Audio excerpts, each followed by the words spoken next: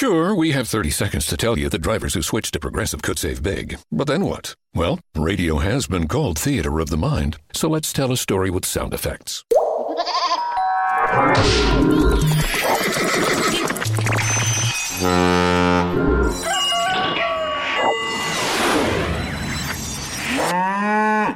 Wow, it's like I was in the story. Almost makes me forget this was supposed to be about saving big with Progressive. Progressive Casualty Insurance Company and Affiliates. I have said several times I'm concluding, but let me conclude with a little story that I like to give because I've talked about a lot of issues. I know you are very well informed and you probably think, what can we do? I like to tell a story of a hummingbird.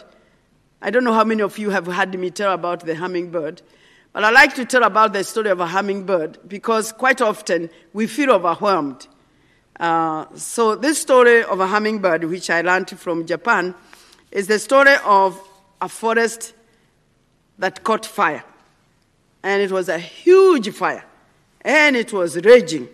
And all the animals came out of the forest and stood by the edge of the forest. And they were watching the fire. They were very overwhelmed. They were powerless. They felt like there was nothing they could do because the problem was too much for them. Except this little hummingbird. The hummingbird said, I'm going to do something about the fire. So it flew to the nearest stream, took a drop of water, and flew back and put it on the fire. Then back again, brought another drop of water and put it on the fire. And it kept going as fast as it could, every time bringing a drop of water and putting it on the fire. In the meantime, all these animals are discouraging it and are persuading it not to bother because it is too little. You have a beak is too little. You are bringing very little water, and some of the animals that are talking like that are the elephants with the big trunks, which could bring much more water, but the hummingbird just kept doing what it knew best without wasting any time. And to stop them when they said, what do you think you are doing? And the hummingbird said, I'm doing the best I can. And for me, and I hope for you, that's all we can do. Whoever we are, wherever we are, there is something in our lives that we can do. No matter how small it is, collectively, it will make a difference. So be a hummingbird in your community, wherever you are. Thank you very much.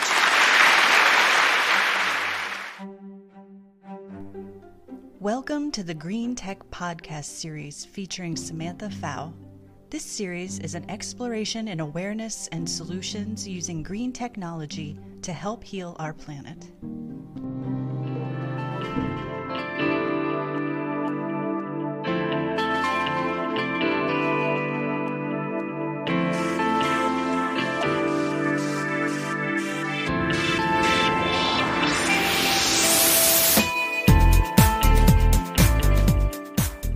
Hello, this is Samantha Jewel Fow, environmental advocate and author of Be Decent, Environmental Activism 2.0, coming to you with another episode of the Be Decent Green Tech Podcast. It's about toxins in your town. How bad is it? It's not great. So most of us remember back in 2015 when lead was discovered in the municipal water system of Flint, Michigan. It was terrible. It was also a terrible accident. It was actually an unintentional consequence of a simple decision to switch the water supply from one source to another that had slightly more corrosive fresh water. It just had a different pH balance in the water. Because the water was more acidic, it wasn't dangerous itself. It actually just leached lead out of the city's pipes. A lot of American cities were built before they knew that lead was bad for you. And so there are pipes in a lot of our freshwater plumbing infrastructure, but for the most part, it's contained through monitoring and other safety precautions. But unfortunately, in Flint, Michigan, nobody knew that the more acidic drinking water was leaching lead from the city pipes until people started getting sick. Within 1 year of the switch of water sources, one in 20 of the children in Flint who were screened were showing elevated levels of lead in their blood. This devastated the Flint community, and it also triggered public outrage across the nation. It was terrible. It was a tragedy that was recognized on a national scale. But believe it or not, this isn't something that just happened in Flint in 2015. This sort of thing is happening all around us all of the time. It's really scary, the idea of lead poisoning, especially to parents. It's a risk that threatens children more than the rest of us. But the truth is that in some parts of Baltimore, Cleveland, Philadelphia, Newark, New Jersey, lead poisoning is actually getting worse more quickly than it's being resolved. This is creating an intergenerational environmental issue that is rippling across our social justice infrastructure as well, right? Nearly all of the contamination that is poisoning people in these communities, which of course are predominantly low-income minority communities, comes from crumbling paint, lead paint in old buildings. Otherwise, it also comes from old plumbing and the improper disposal of industrial wastes. Lead and other heavy metals are commonly used in industrial and mining activities. Lead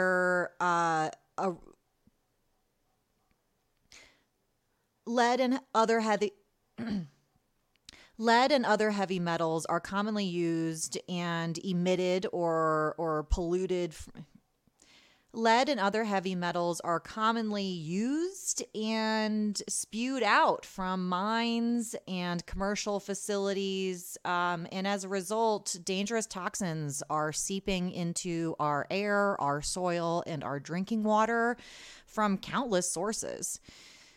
Most of the lead, specifically in our local communities, is a result of the commercial use of this toxic substance. This is particularly true in our parents' generations. During the first half of the 20th century, lead was in almost everything. It was in paint. It was in plumbing. It was in gasoline. It was even in glassware to make crystal more fine. But because lead is a heavy metal, much like the mercury that comes from coal mining or the arsenic that actually accumulates in the environment from disposed cigarette butts, right? They all accumulate and eventually a lot of arsenic is deposited from all these tiny, tiny bits. It never goes away. Instead, it just builds up. Any human who breathes, eats, drinks, or touches traces of these substances, lead, mercury, arsenic, or any other nasty heavy metal like this, it's accumulating in their body. It never goes away. And eventually this can become physically disabling or even deadly. Just going back to the example of lead, the buildup of lead in the body can cause nerve disorders, heart and lung problems, infertility and sexual health issues, as well as general toxicity of every organ in the body. Of course, most concerning is the fact that lead causes significant developmental delays in children, including reduction of IQ and stunted physical and intellectual development. Many of these children never recover from the setbacks that they experience as a result of lead poisoning. And it's a tragedy, truly. But outside of, Flint and Cleveland and Baltimore and Philadelphia and the other cities that we've talked about already, how bad is the problem of toxic lead contamination? It's really bad. One study performed after the 2015 Flint water crisis identified nearly 3,000 communities with lead poisoning rates that were way worse than what Flint ever saw, even at the height of the contamination crisis. It's a problem that affects small towns and urban communities alike. It's not just the crumbling infrastructure of our old cities. It's also in the town of Warren, Pennsylvania, where 36% of the children tested showed high levels of lead in their blood. It's also in the small community of Goat Island, Texas, where 1 out of every 4 children exhibited lead poisoning when they were tested. There is no cure for lead poisoning, nor is there any reliable way of even reducing the damage that it does to physical and intellectual development in children or, the physical or mental health of adults. So the problem is really bad. But again, this is not a podcast just about problems. We talk about the problems because it's important to be aware and empowered to advocate on the issues that are threatening the environmental health of our communities. But this is fundamentally a discussion of solutions, realistic, tech-enabled environmental solutions that you and I can use for ourselves to make our communities, our families, and the world a healthier, happier, and safer place. And the truth is that grassroots movements facilitated by technology, digital technology, smartphones, and social media are solving local environmental challenges. This is activism 2.0. Pick up your phone. Snap a picture, take a video, type, text, hashtag, share, engage, be present. Whether you think about it or not, you probably have an audience of at least a few dozen people, maybe even hundreds, who care deeply about the environmental health and safety of your community.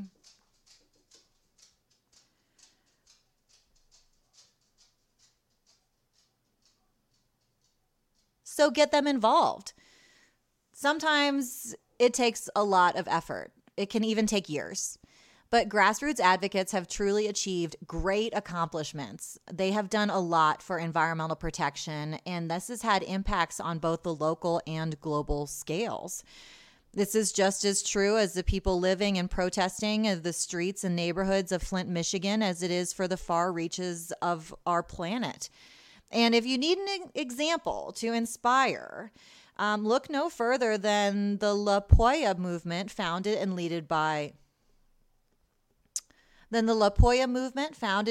Guatemalan grassroots advocate Yolanda O'Kelly. When a local community in a small Central American community So O'Kelly is a woman who lives in a small local community in Guatemala. They discovered that a nearby gold mine, which is foreign-owned, foreign-operated, was contaminating their water supply and destroying the forest and environment with arsenic, right? Not lead, but another toxic substance that is common in, mining and commercial activity.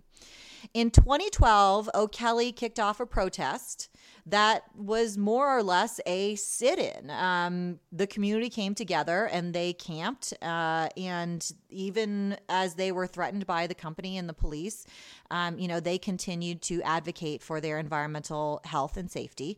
They maintained their presence day and night at this camp for years through coordination that was achieved through, obviously, cell phones and interconnectivity and just encouraging the advocacy that's possible through communicating on these digital platforms. And they fought all the way until 2016 when the Guatemalan Supreme Court finally suspended the operating license of the mining company, which was U.S. based, by the way, and it was not accommodating the environmental health and safety of the local community in which it was operating. And all this is possible just thanks to the power of grassroots advocacy, mobilized, organized, empowered through Activism 2.0, right? The connectivity that we all experience thanks to digital transformation. And for those of us who are interested in more advanced technologies, there are some pretty incredible opportunities to become empowered with decent tech, decentralized technology that's used for a pro-social, pro-planetary, pro-local application. For example, a nonprofit organization called Sustainability International has teamed up with an initiative called the Blockchain for Social Impact Coalition. Sounds like my kind of people, right? Decent people. They are using blockchain ledgers to track and trace actions that are taken pursuant to cleanup agreements, right? So in places like the Niger Delta and, the Rust Belt of the United States, there are a lot of places that have been contaminated by commercial activity. Often these commercial entities are held accountable for their contaminations, but it's really difficult to enforce the agreements that they make to clean up their pollution. And so, the Blockchain for Social Impact Coalition and the Sustainability International Group are using blockchain ledgers to track and trace and maintain accountability in environmental remediation projects. It's really cool. Sometimes even the local community performs the cleanup work to their satisfaction, and then the government and the commercial companies pay. And this is all enabled through smart contracts that run on the blockchain, right? Payments are guaranteed because stakeholders use the blockchain as a secure payment method, and compensation is able to be held in escrow securely, released automatically when conditions are satisfied. Using this approach, people are able to overcome the trust issues that have come from countless broken promises in agreements to clean up messes that a lot of commercial activities leave behind, which result in toxins in our town. So, as much as the problem of toxins in our town is really, really bad right now, fortunately, there are some things that we can do to hold the organizations and the entities responsible for doing the damage that they've done.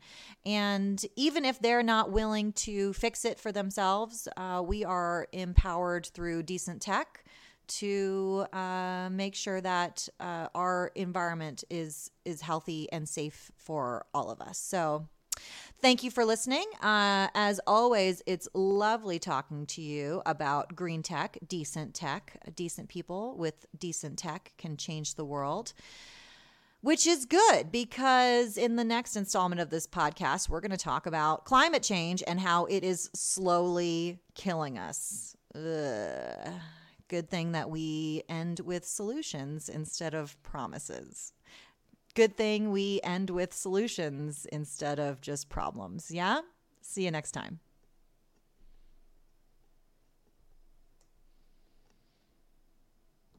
Sure, we have 30 seconds to tell you that drivers who switch to Progressive could save big. But then what? Well, there is a nice piece of stock music playing behind me that a talented composer worked really hard on. So let's enjoy it.